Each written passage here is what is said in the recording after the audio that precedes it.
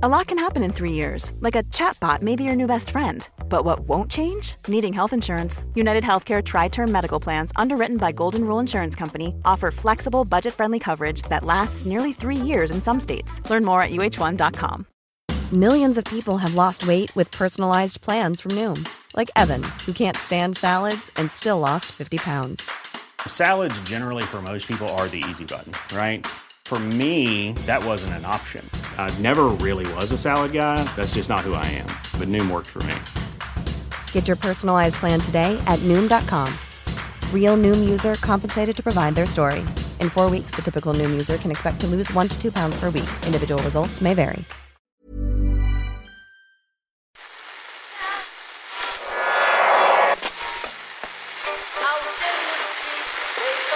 What fun is that? That's the second time it's gone off. They never go home, those boys.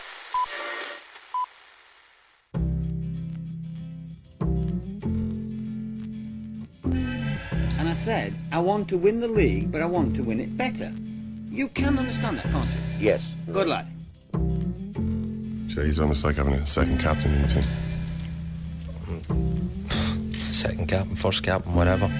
The greatest trick the flanker ever pulled was convincing the world he didn't place kick. You're all very welcome to Monday Second Captain's podcast.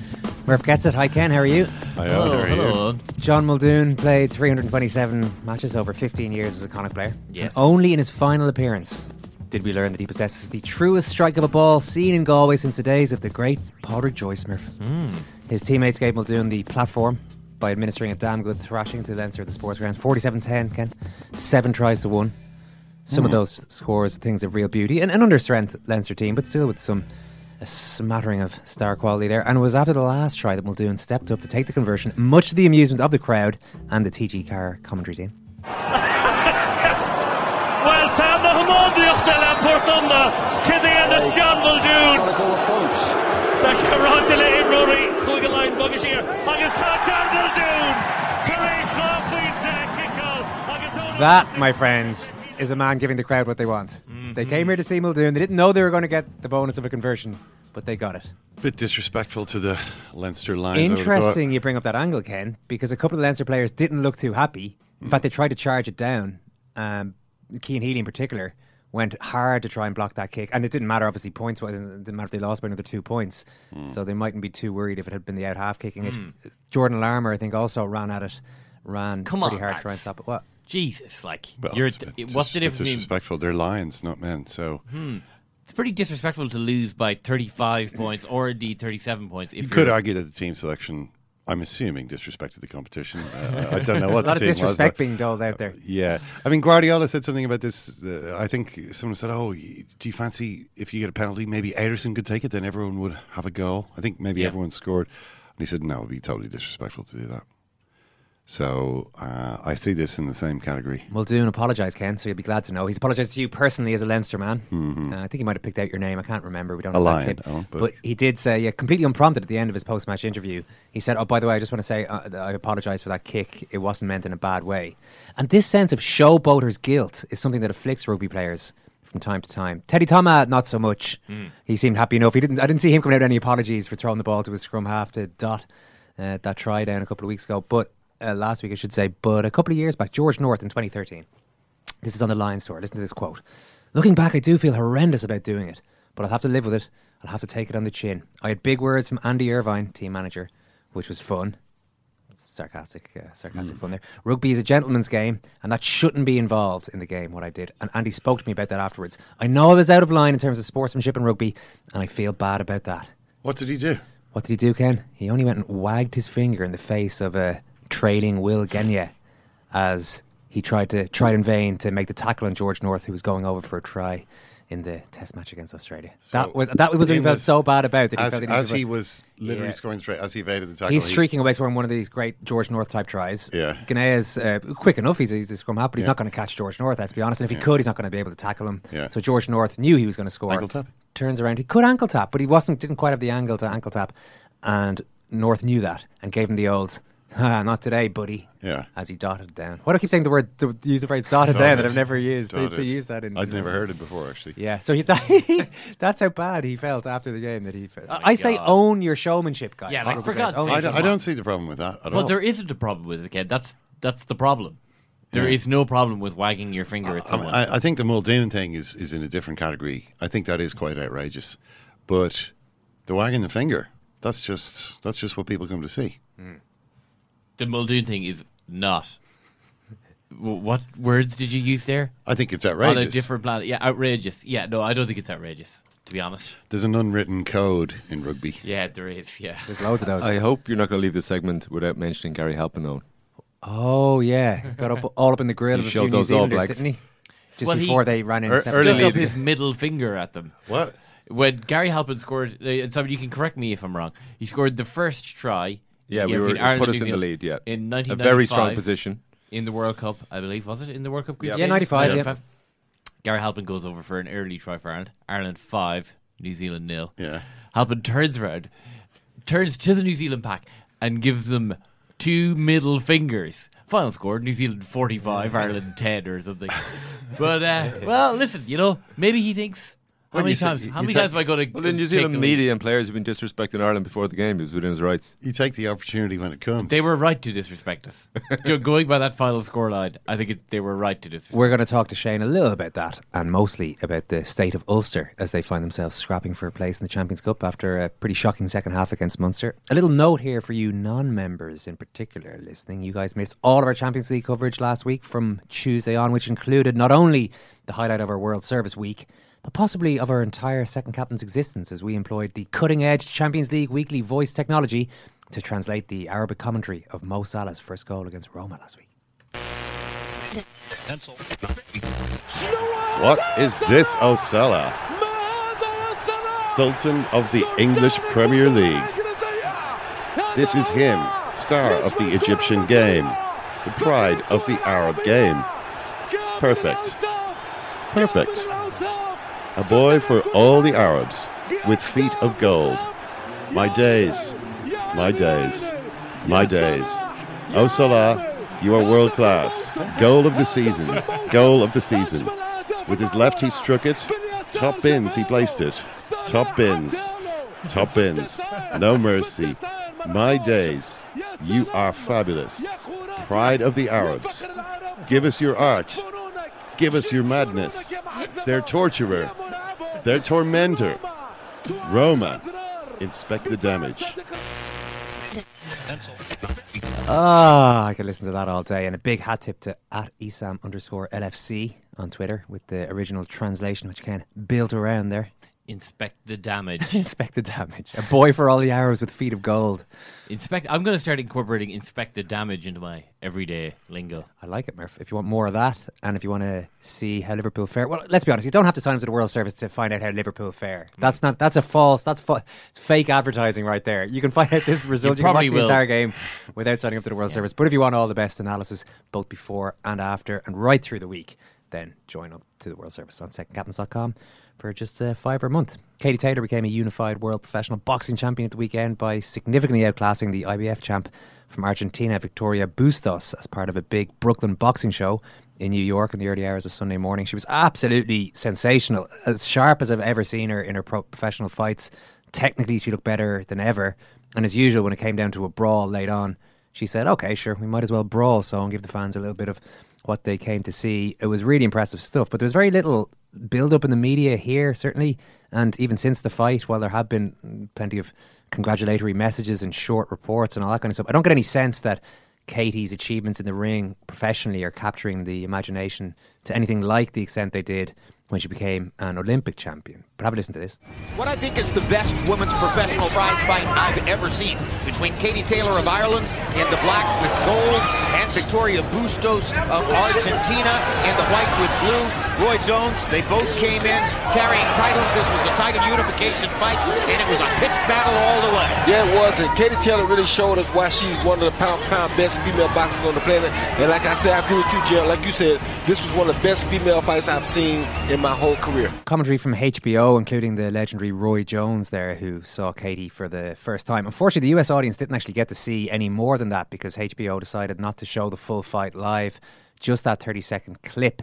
So I'm not sure how much of an impact she's going to have made in the US out of that. But the bigger question that we want to address is here at home. The reality of the fight seemed to be that I didn't get any sense of any great anticipation in the Irish media or among Irish sports fans coming up to it, and not exactly a blow-away Twitter reaction when it was on, considering this was a world title fight between two holders of two of the belts. Michael Foley is going to address some of this now. Michael, how are you?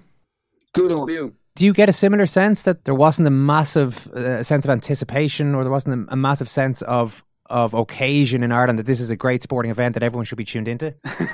No, they weren't putting out the bunting for this one, that's for sure. It's tough. Like, I mean, it's tough for her. I suppose she's, for a bunch of different reasons. I mean, she's she's in a profession that it's quite young relative to a lot of other professional sports and even male professional boxing and all. It's sort of still lagging behind a little bit in terms of profile and all that. I mean, obviously Katie has her own profile here, but it's a difficult one for her.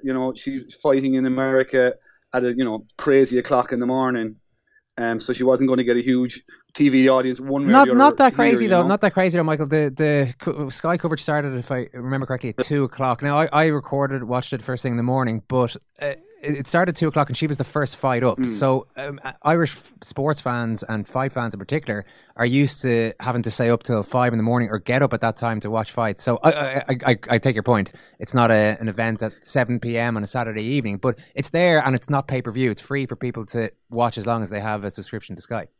Yeah, it's a fair point, I suppose. Like, I mean, I suppose if for the dedicated boxing fan, but I suppose, look, the reality of the Katie Taylor story in Ireland in particular is that, it wasn't because she was a boxer that she kind of captured an audience. You know what I mean? I mean, that was part of it. Obviously, it was her achievements as a boxer, but it was kind of as much the story, the personality behind it, and all the rest of it that sort of drew people in, that endeared her as much as anything to the nation.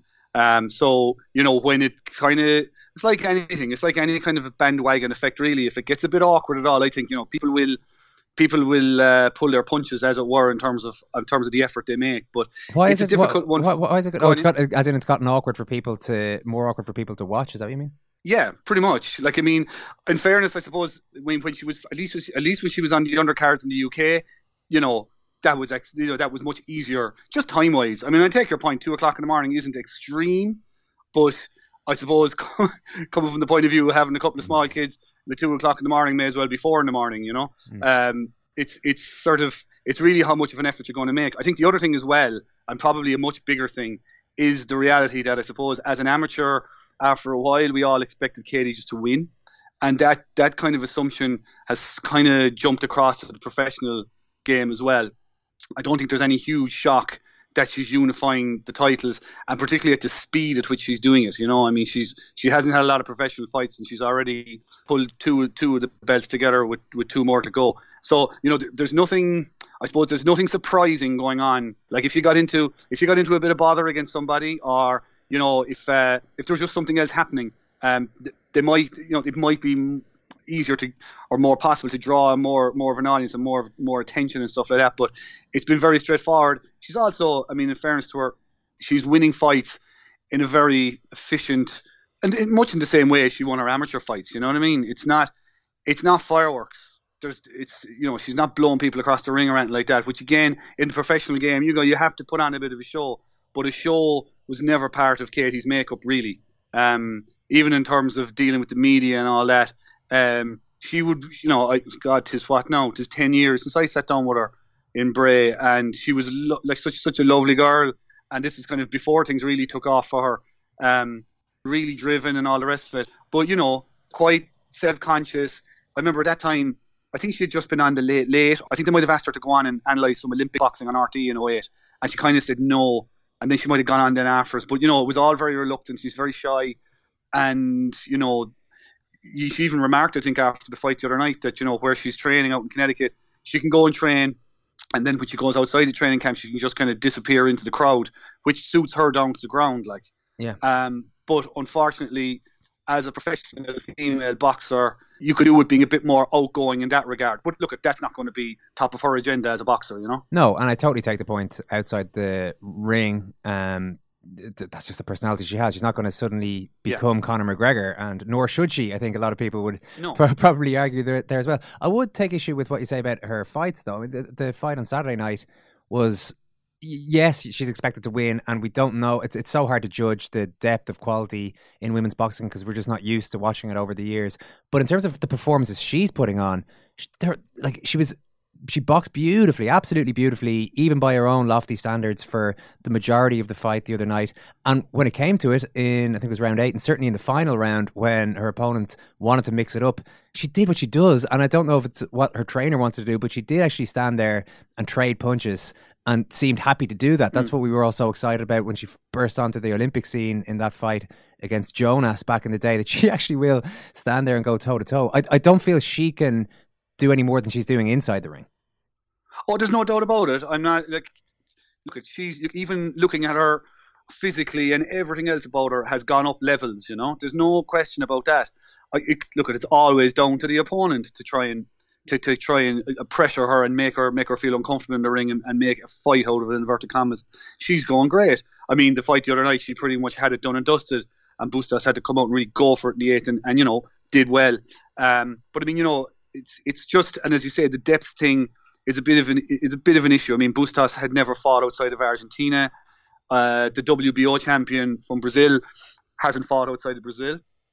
But they're talking about bringing her to England in July for the next title fight. So that's going to play in Katie's favour, obviously. I mean, the one that I suppose even back before when she was really starting out as a professional, you were kind of waiting for will be probably the last one, which is the WBC title, which is against Delphine Persoon, who's a Belgian fighter. She's 33, she's 40 wins, only 1 defeat. She's been going a long time, and she is probably that is the fight, like that is the fight for Katie in terms of kind of really nailing down her credentials. But like as you say, I mean, when you hear the likes of Roy Jones Jr. speaking so well of her and other commentators, it was unfortunate actually that it didn't get shown on HBO the way it worked out. Yeah. But when you see people talking about her in the way they were, there's no question her work is very, very good. It's just trying to translate that to a wider audience, I suppose.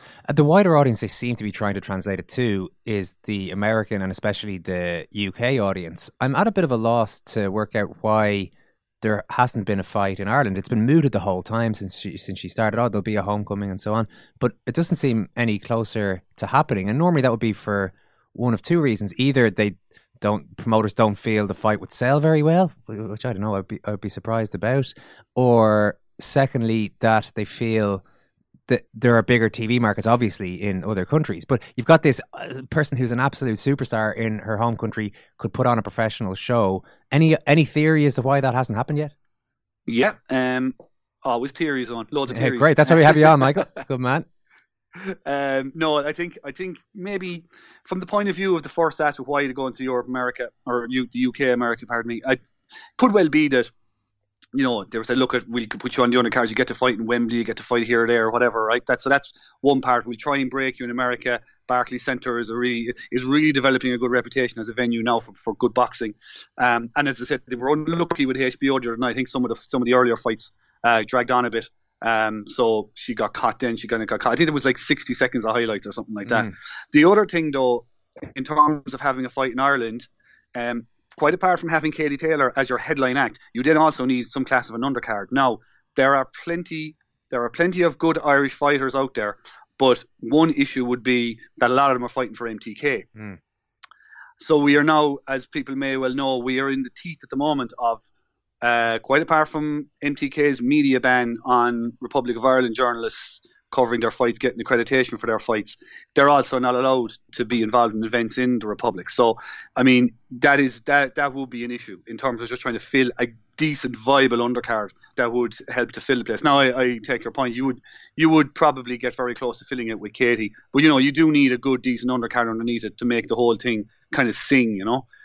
So if they could, I mean, I would say that would be a theory. But I think it's a reasonable theory that the issues with MTK probably aren't very indirectly helping Katie in terms of having a home fight. Yeah, no, it's interesting. And just on that, if people aren't following that too closely, you say that they're not allowed, that MTK are not allowed to have fights in the Republic of Ireland. Is that self-imposed, or is that down to insurance issues, which supposedly they had trying to put on a fight a few months back? Yeah, well, I mean, after the event, before they changed hands with the shootings in the Regency Hotel and that, there was a limit put on what they can do. So part of it is they just can't fight in the Republic at the minute. So right. That is a major issue for them. So that's a bit of a difficulty. And in terms of Katie, just getting a viable undercard. No, you can look beyond those. I mean, there's a lot of very good fighters out there that could come in and fill out an undercard for Katie. And, you'd like to see, I think it would be fantastic for her. It's probably one of those things, no more than Frampton and Windsor Park. I'd imagine that she must really, really want to have a fight at home to kind of round off all of this because, I suppose her professional career has a limited shelf life as well. I mean, she's in her 30s now, so, it's kind of box ticking now. Get to 4 belts before the end of the year is a big thing for her, and I'm sure a big fight at home would be part of the whole thing as well. Yeah, absolutely. You mentioned the Belgian fighter. This wouldn't be in Ireland anyway. The WBC champion, Delphine Pearson, who's going to be the big one at some stage, you would hope. She has a quote which says, "I will soon defend my title against the Irish girl. I once boxed for a world title for free. Katie has already boxed for an amount in 6 figures." So while we're talking about the Katie thing not quite taking off in Ireland in the way that we thought it might and not capturing the public imagination, Katie herself is obviously seems to be doing so well out of it, actually, that other fighters are probably quite envious of what she's being able to do for herself. Absolutely. Apparently, I haven't seen the sum, but apparently the sum for the fight on Saturday night, she got a 6-figure sum when she fought just before Christmas in London. Apparently, the one the other night exceeded that again. So I think, you know what? I'd say a lot of people will be very pleased for her in that regard alone.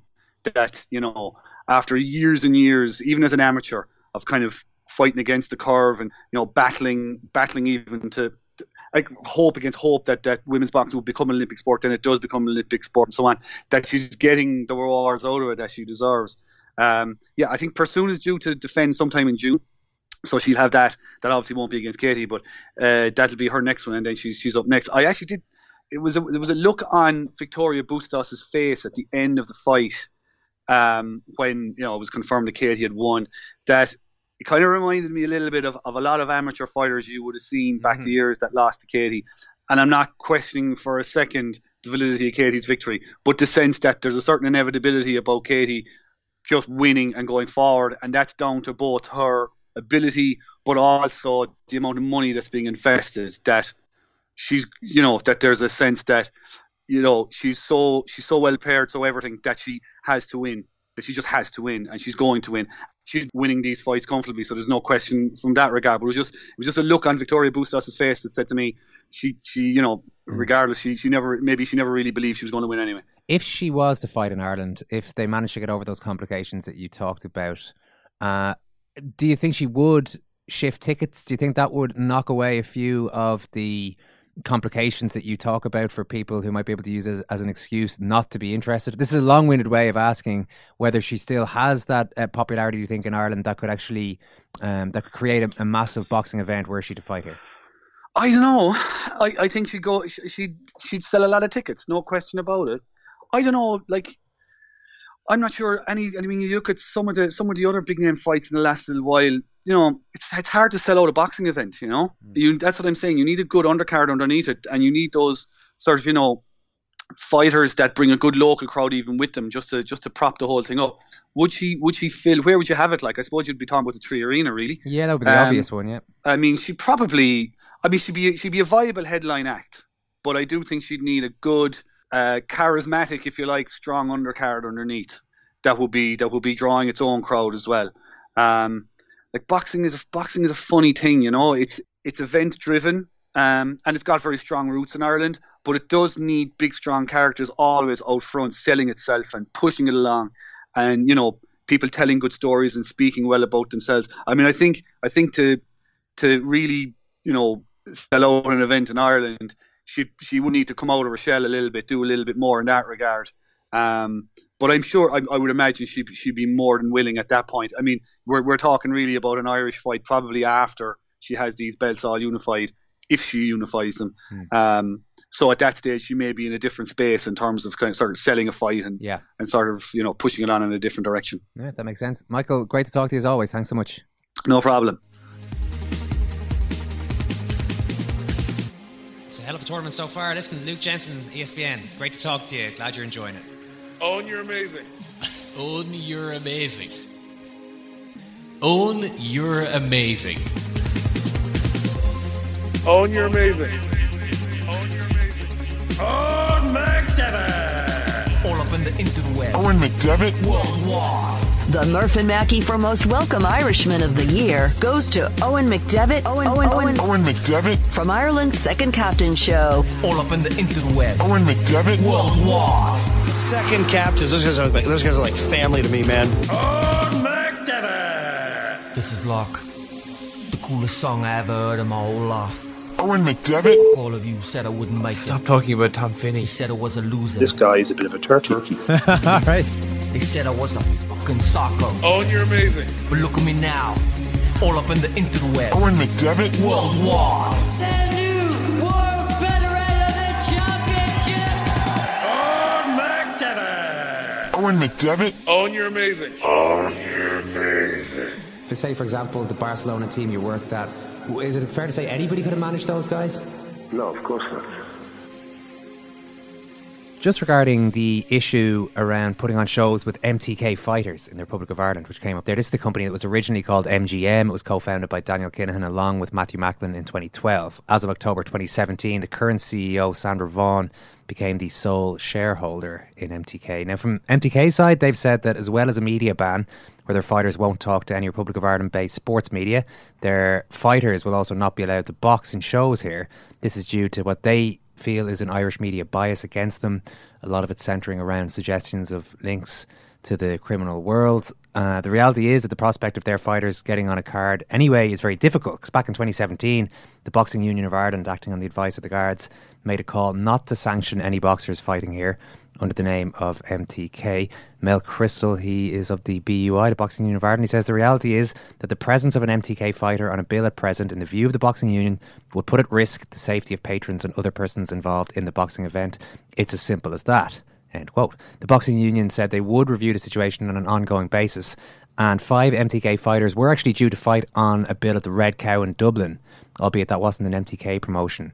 But that was a show a number of months back that was cancelled by the hotel when the promoters had trouble getting the appropriate insurance. This wasn't long after the shooting outside the National Stadium in January. So just a bit of background there, essentially, to outline how running a big professional fight in Ireland at the moment is not a very straightforward business. Regarding the general question about the reception that Katie's pro career has gotten, it could be that you're listening to this following Katie's every fight with rapt attention and wondering what the hell we're on about, but it's not the sense I get for a lot of people. I don't know if you had any great sense of excitement yourself, Murph. Yeah, well, I knew the fight was on. I would have seen the sort of the weigh-in pictures on Friday and all the rest. But did you watch it? I woke up Sunday morning, didn't even check the results. I had a football game. Someone mentioned it in the dressing room, like in passing, oh, she won that fight last night. And I'd literally forgotten that it was on. Yeah. Now, maybe that's rank unprofessionalism on my part, but that's just the reality of it. No, but as a sports fan, that's obviously that's the way you experienced it. Exactly, and like others did too. Yeah, like the whole idea of it is that, you know, I don't ever need to be told to watch something, or you know what I mean. I'm interested in what I'm interested in. Yeah. And I think that's, you know, that is kind of worrying. All right, like the idea, I've never, you know, heard, okay, Katie Taylor is fighting this weekend. You know, I wonder will she win or not. You know, like the presumption is there, for better or worse, that she's up against someone who's completely overmatched. And this was another world champion, it should be said, and yet she was overmatched. Katie was way better, but she was brilliant in being way better. Do you know what I mean? That's why I'm saying there's not anything more she can do from a boxing point of view. Promotionally, of course, she can do more, but as we're saying there, you know, like you can't change your personality entirely. Yeah. So it is. It's funny to see how it goes. Yeah, and if, as we've been discussing there, if she's earning six-figure sums from these fights, then, you know, maybe she's not that bothered. Yeah, I don't want to paint this like Katie Taylor's professional career as a disaster by any stretch of the imagination. Like, that's just the important thing, and I actually do really believe that is the important thing here. But the boast was from her, people, from everybody promoting her professional career. She's going to do for professional boxing what she did for amateur boxing. So if that's the boast, while she's made some strides, it hasn't lived up to that. No, well, not yet. You know, like maybe there's a change coming down the line. Maybe there is a fight that we can actually like all say, right, okay, this is close to a 50-50 fight, and that's it. But I mean, I think the lack of competition for her is the most damaging part of all this. It's not, as you say, anything that Katie can do inside or outside the ring that would make her be someone that she's not. It's pretty cool that she impressed Roy Jones and the Americans so much. If only the boxing fans there had got to watch the whole fight rather than just that 30-40 second snippet or whatever it was. Now to the rugby, and some breaking news to kick things off here. Shane, Ulster Rugby can confirm that Dan McFarland will take the reins as head coach next season. He's currently working with the Scottish national team as assistant coach to Gregor Townsend. So he obviously played for Connacht for a long time, became their forwards coach, went over to Glasgow and with Townsend and followed him to the Scottish job. So he says the usual kind of quotes about how exciting he is. The quote from Bryn Cunningham, Ulster Rugby's operations director, is that Dan was our number one candidate. So we're obviously very happy to have secured his services. What's your reaction to this breaking news? Well, I'm glad they got their number one candidate. You know, I think he's a decent track record. He's had success with as you mentioned there, with Glasgow, some success or a degree of success with Scotland, and certainly in the way they've changed their style. First time to a head coaching job, and he's going in and he'll have his work cut out. But I think his CV would suggest that he's a fairly progressive coach. Not as maybe as big a name as you would have wanted if you were an Ulster fan, and whether that has an impact on the type of players that he can attract, remains to be seen. Shane, he has been a forwards coach and he was a forward himself, so that will presumably be the emphasis. Is that relevant, do you think, in that, Ulster, certainly talent-wise, it's mainly stacked in the backs, and also just in terms of the way their forwards have combined this year, that's been their main issue? Yeah, but I think if you see what Glasgow did, and actually some of his time at Connacht, but also then what Scotland are trying to do, is that really defined role between or lack of interplay between forwards and backs is kind of rugby is moving away from that, and so I expect the emphasis to be one of integration between forwards and backs, and from that perspective, it might be a really good selection. They need to reinforce in their forwards, but they also need to do something else. The idea of getting a pack that is in the next year or so that's going to be bullying other sides, is going to be difficult. So what you do then is you look for the other areas that you can improve players and different areas where you can tack sides, and one of them is developing that interplay between forwards and backs. So I think it's not a bad his background isn't a bad call for Ulster either. What about the manner of the announcement though, Shane? After the game against Leinster, Bryn Cunningham said that we have got a coach in place, he's signed up, but we have to wait for a few weeks to announce it. We have to have respect for each other's situation. Then rumours started surfacing today that it was McFarland, and the Scottish FA, Scottish Rugby Association should say, announced that he was going to be finishing up with them. And now we get the announcement today, only 2 days after we were told it was going to take a few weeks, that it actually is this man. Well, it's sort of par for the course at the moment, isn't it, with Ulster? And I know they've made changes, and this is a positive move. But there's a lot more, I think, analysis to be done by them about how they run themselves as an organisation, because it seems, really higgledy-piggledy at the moment. Different people are talking. Who's the lead voice? Is it Bryn Cunningham? Is it Shane Logan? What do they feel is the primary voice for Ulster Rugby, and what messages are they trying to get across? At the moment, it seems very mixed. It seems very blurred, and whatever the work has to be done on the field next year, I think has to be matched by work off the field, or that sort of those behaviours seep through from the backroom team into or the front office onto the field as well. And I think it's an ongoing issue that will need to be addressed by them. They're left now with this game against the Ospreys, which I think isn't on for 3 weeks. So that's a lot of hanging around for a game you didn't want to have to play. They have to play it to make it into the Champions Cup next year. This is a 50-50, a winner-takes-all playoff. How much of an impact is this going to have if they were to lose that game, both on the players that they might be able to attract for next season, also the supporters, which the support base is already fractured because of Jackson Holding and so on. How significant is this game going to be, and how tricky is it going to be from a motivational point of view? I think it's not going to affect some of the deals, because someone like Jordy Murphy has already been signed. That's going ahead. I think it won't impact necessarily them getting one of the Leinster players, either Ross Byrne or Joey Carberry, but it may impact which one of those wants to go, or almost whose hand is forced in going up there, because that will be an IRFU decision. Outside of that, I think it becomes very expensive to recruit any decent players, because if you're not going to play top class European rugby with the opportunity to potentially win something, which is a big driver for a lot of players, then the only imperative really to go to Ulster, especially given the season that they've had on and off the field this year, is money, and then that makes things much more expensive. And factor in again, as you said, like a fractured fan base going to the second tier European, or not going to the second tier European competition, that has an impact on the bottom line as well. So it definitely makes things a little bit more awkward, and as I said, potentially much more expensive. Shane, what would your overall philosophy be on, say, Leinster having the biggest population in general, the biggest playing population, probably the best school structure and so on, that if they do start to accumulate way more talent in the other provinces, how do you redistribute that? Do you think it's leave it up to the player and just let all the talent accumulate in Leinster, or should there be a policy in place?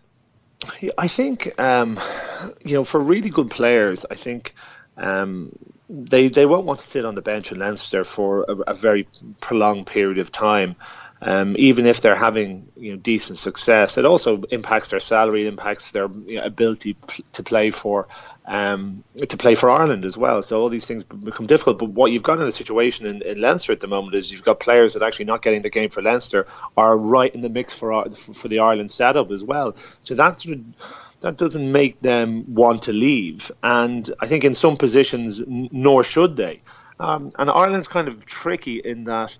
One of the big reasons that Munster and Leinster and Ulster and Connacht, maybe to a lesser degree, have been successful when they have been successful is because they've had people that really want to play for them. And it's also why Ireland, gets their players a little bit cheaper, because I know there's tax benefits, but there's also this generation of, you can see it in Munster, you can see it in Leinster. They want to play for their team. That's exactly, and they only want to play for that team. And some of them have compromised their careers in order to stay with their province a little longer than they should have. So I do think that there will be organically. Some will realise there's opportunities elsewhere, or they will be better off to pursue opportunities elsewhere. But I think there may be requirement for a push as well in some circumstances, and we're kind of seeing that situation at the moment in Leinster. I think it's very difficult from an individual point of view, to ask a player to go to a club that they don't really want to be at. And the only reason they're doing that is in order to give themselves an opportunity to play for Ireland. I think under those circumstances, I think I think a player should be allowed to go overseas and seek opportunity elsewhere to a really top club. But I do think at the moment there is an issue with talent accumulation in Leinster, and I think maybe one of the ways to solve that is sort of what was done with Connacht for a long time, is players actually go quite early into these other provinces, and with the option to return as well. I think that makes a little bit more sense. That's a great point, because that's where, say, Redden and Sean Cronin and these types of players, and Flannery, real success stories. They went to Connacht relatively early, and then went elsewhere again and won. Not that you can't win a Connacht, but they sort of get that game exposure and get that muscle memory and all those things early in their career, rather than at 26, 27, feeling like they're pushed out but sort of uncertain about the decision. Yeah, and I also as well. You've just given those examples, and there's plenty more as well. But I think it's dangerous to discount the desire that players have when playing for their home province. These guys are, and especially the younger guys now, they are seeing their job from 9, 10, 11, 12. These kids, they only want to play professional rugby, and they really only want to play for the province that they're with. And that goes for Ulster as well, I'm sure. But I'm certain about in Munster and Leinster and Connacht. So to discount that, I think you potentially lose something. So to be able to give a carrot at the other end, and maybe that's what these players and Jordy Murphy and maybe a Ross Byrne are thinking about, even at this stage of their career, and saying there's an opportunity to come back somewhere down the road. But I wouldn't want to. I wouldn't want to sort of force anyone to go to to pursue an Irish career, to have to go to a club that they didn't really want to go to. Now, there is a big, Barry Murphy, we were speaking about it last week. There is, potentially big opportunity. Ulster, they are still a big club. They have a big fan base. They have a good stadium. They have, their finances are in good order. If they can attract. If they can get over this game in a couple of weeks' time, for one, then they can attract some more quality players. Their academy actually is now starting to generate, or in the process of generating, a few better players. If they get in there and they sort of turn it around and take a bit of ownership of the team, which I think is difficult coming from the outside in. I think you always need to be driven by your core players, which is your core, sort of indigenous players, which is kind of my point. But if they can get in on the back of some of those players and generate something new, then you can have a spark in your career, and things can turn around pretty quickly if you have the right coach and a few key players in rugby.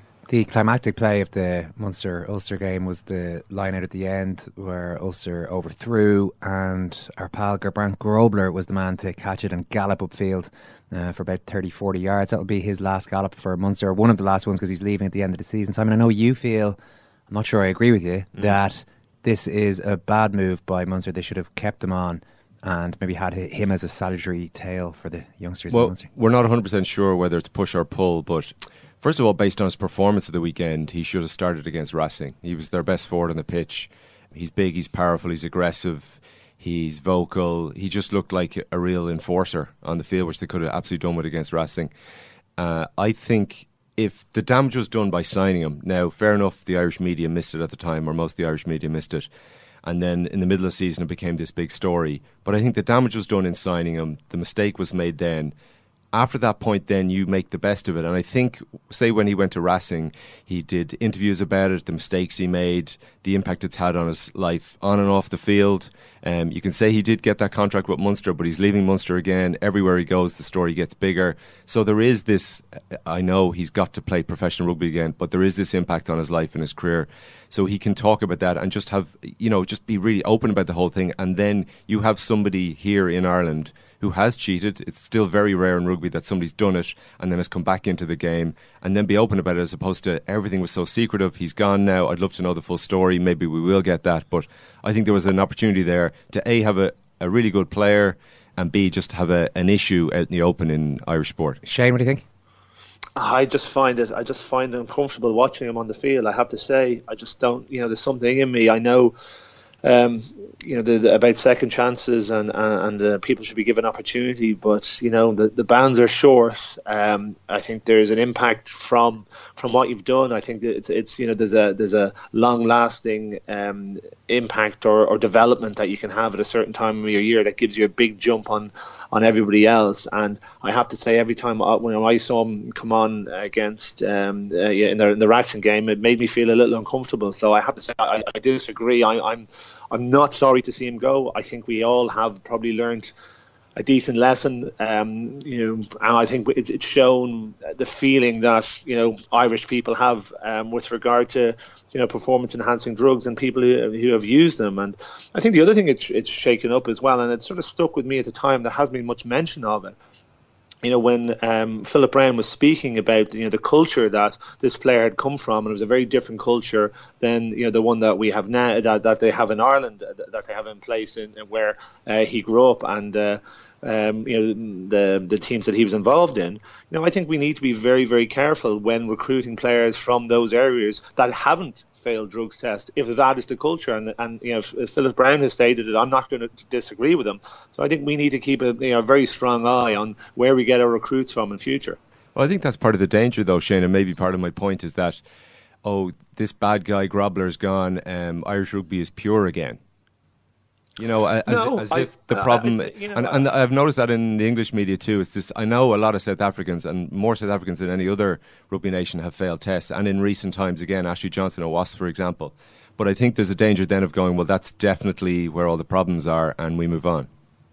No, I don't think that's the case. I think that it has certainly alerted us, and maybe that's the value we have had from this, sort of whole episode, and having him being in Irish rugby for a year. I think we are slightly more aware of it. I don't think it means that us as analysts are going to be less aware or are going to not pursue a story. I think it's the opposite in fact, I think it's actually we were looking at things a little more. We're going to look at things more deeply because of for one reason, the story got the jump on everyone. We didn't find out until halfway through the season.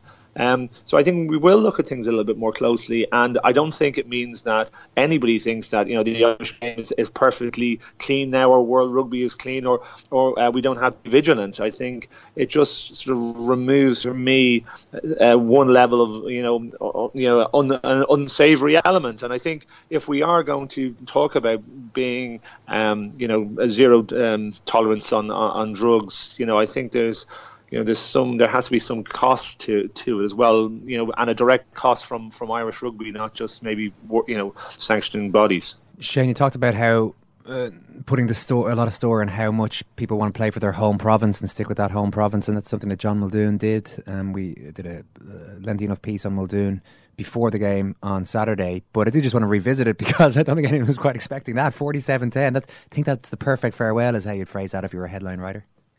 Yeah, it's kind of ridiculous, and a ridiculously good performance by Connacht and John, but also sort of a kind of ridiculous performance by Leinster in many ways as well. But maybe that's for a dissection for another day. But what a way to finish, and the amount of times he's pulled on the jersey, the high level of performance that he's always delivered.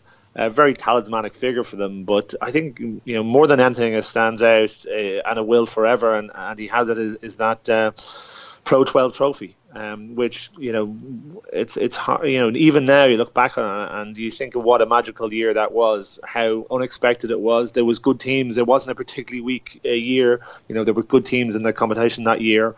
But they completely changed, the style of rugby that was being played at that time. I think they shocked everyone. They played brilliant, entertaining rugby, and were totally outclassed Leinster in the final. It was an absolute dream year. And if he did nothing else in his career, never mind of all the other caps, if he did nothing else in his career, that would be very, very difficult to top. Yeah, Shane, like you say, that was a shock, them winning the league that year. And it would be like us saying, Zebra are going to win the league in 4 or 5 years' time. That's where they came from and where they got to in that space of time. Muldoon was a big part of that. But I was thinking last week, Kieran Keane, the coach, was giving him some compliments, describing him as earthy and all the rest. But he also talked about his resilience, which is one of those words I heard a lot about Muldoon last week. But I guess there's different types of resilience in that. There's players who are at clubs, say even Leinster, people felt sorry for them before you won in 2009, only making semi-finals and, winning the odd league here and there, but sticking with it and winning. And then there's a guy who's bottomed the league a couple of seasons in a row, very few fans, just no hope. I mean, there was no reason to think Connacht would get any better a few years ago, but to stick with that in those circumstances is a different type of resilience, maybe.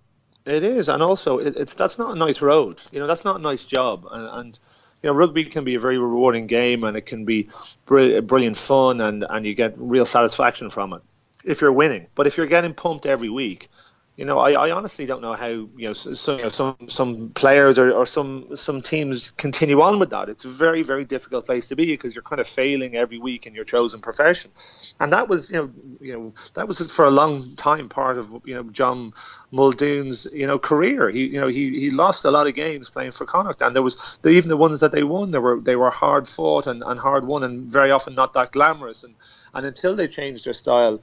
It wasn't a type of rugby that you would have watched and gone, oh listen, I want to be part of that because I know they're getting beaten every so often, but we're playing great rugby. That wasn't the case until the last couple of years when they changed it. So that sort of doggedness to fight through those very dark times and actually have then to be able to go through that, but somehow then change and fundamentally change, what you contribute, the way you play, and your skill set. And I think that's maybe, that's what was incredibly impressive from him as well. The whole thing about, old dog learning new tricks was put to bed by him and some of his players in that kind of team because I would have had him down as a certain type of player, and very dogged, physical, decent carrier, keeps on going, but not at the high end of skill level by any manner or means, or player that you would have to really give a second thought to when it came to holding the inside defender and passing the ball out, and or keeping shape inside, and then over the course of a couple of years he just started playing the game in a completely different way, and that evolution of playing style and skill and as an individual sort of would give hope to a lot of people and a lot of coaches, because I think after what Connacht did that year and players like him, how they changed, I think it's made a big difference to teams, and we see it maybe reflected in the way some of the way the Scarlets played their game last year. I think also the way Exeter played their game. All of a sudden, sort of smaller teams realise that there is a different way to compete with the powerhouses, and it's based on a high skill level, and players that you think are one thing can all of a sudden become something else, and that's the sort of story of John Muldoon. I'm sure you didn't have him down as a place kicker though, Shane. He actually apologised afterwards for taking that conversion at the end. If you were a Leinster player, would you be a little bit put out? No, you can, let the guy. It's his last game. He's got, hundreds of caps. Let him do it. It's probably Leinster deserved a little bit of a, rub their nose in it. They shouldn't be shipping that many points against anyone. And I know it was a special day. I know it wasn't Leinster's teammate, but results like that damage teams. Actually, they do. And they've got a very big fish to fry in a couple of weeks, and you don't want that sort of negative energy around the place. And one of the sort of hallmarks of teams that do well is, and that do win trophies, is that when their second team is out, or largely the second team is out, then they are successful as well. So no, I don't think Leinster should be worried about that. They should be worried. Some of those players should be worried about their own performance, because and a couple of them, they were miles off. All right, I'm sure that's something we're going to come back to in our build up to the Champions Cup final over the next couple of weeks. Shane, great stuff. Thanks a mil. Thanks a mil. Good luck for everyone, and here it goes. Yemen. Denmark, Republic of Ireland. When we look down at the Irish squad, it's not that many names that ring a bell. We have the slight upper hand in these two games. But I'll tell you something, he went down in my estimation when he said that. We have the slight upper hand in these two games. I've never heard so much rubbish in my life. Why do we have to listen to that garbage? We have not resorted to that. It's always tough to play any British team. Can I appeal to the British government to please leave our country? It's always tough to play any British team. A lot of things have been said over the last few days. Some of it slanderous. I mean, I actually was abused by a Dane as well the night before. Go on, Ken. Is there a Wi-Fi? Actually, we're just on the 3G. Before we could finish explaining we weren't actually on the Wi-Fi, he goes, Wi-Fi wankers! You're all Wi-Fi wankers! Okay, I think that's just about it for your Monday version of the edition, I should say, of the Second Captain's podcast. You're okay, Ken? You've recovered from the disrespect shown to you by Connacht stalwart John Muldoon? I would say not forgiven, not forgotten. Okay. Recovered from, but still brooded on. Okay, thanks, Ken.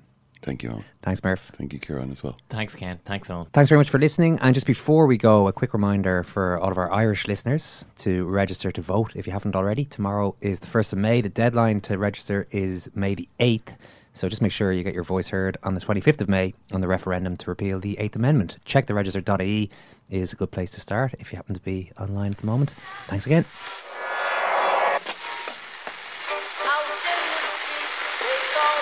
What is that? That's the second time it's gone off. They never go home, they never go home, they never go home, those boys.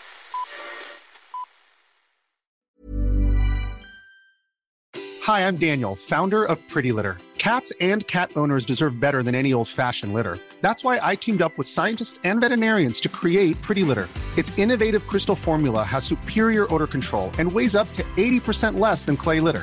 Pretty Litter even monitors health by changing colors to help detect early signs of potential illness. It's the world's smartest kitty litter. Go to prettylitter.com and use code ACAST for 20% off your first order and a free cat toy. Terms and conditions apply. See site for details.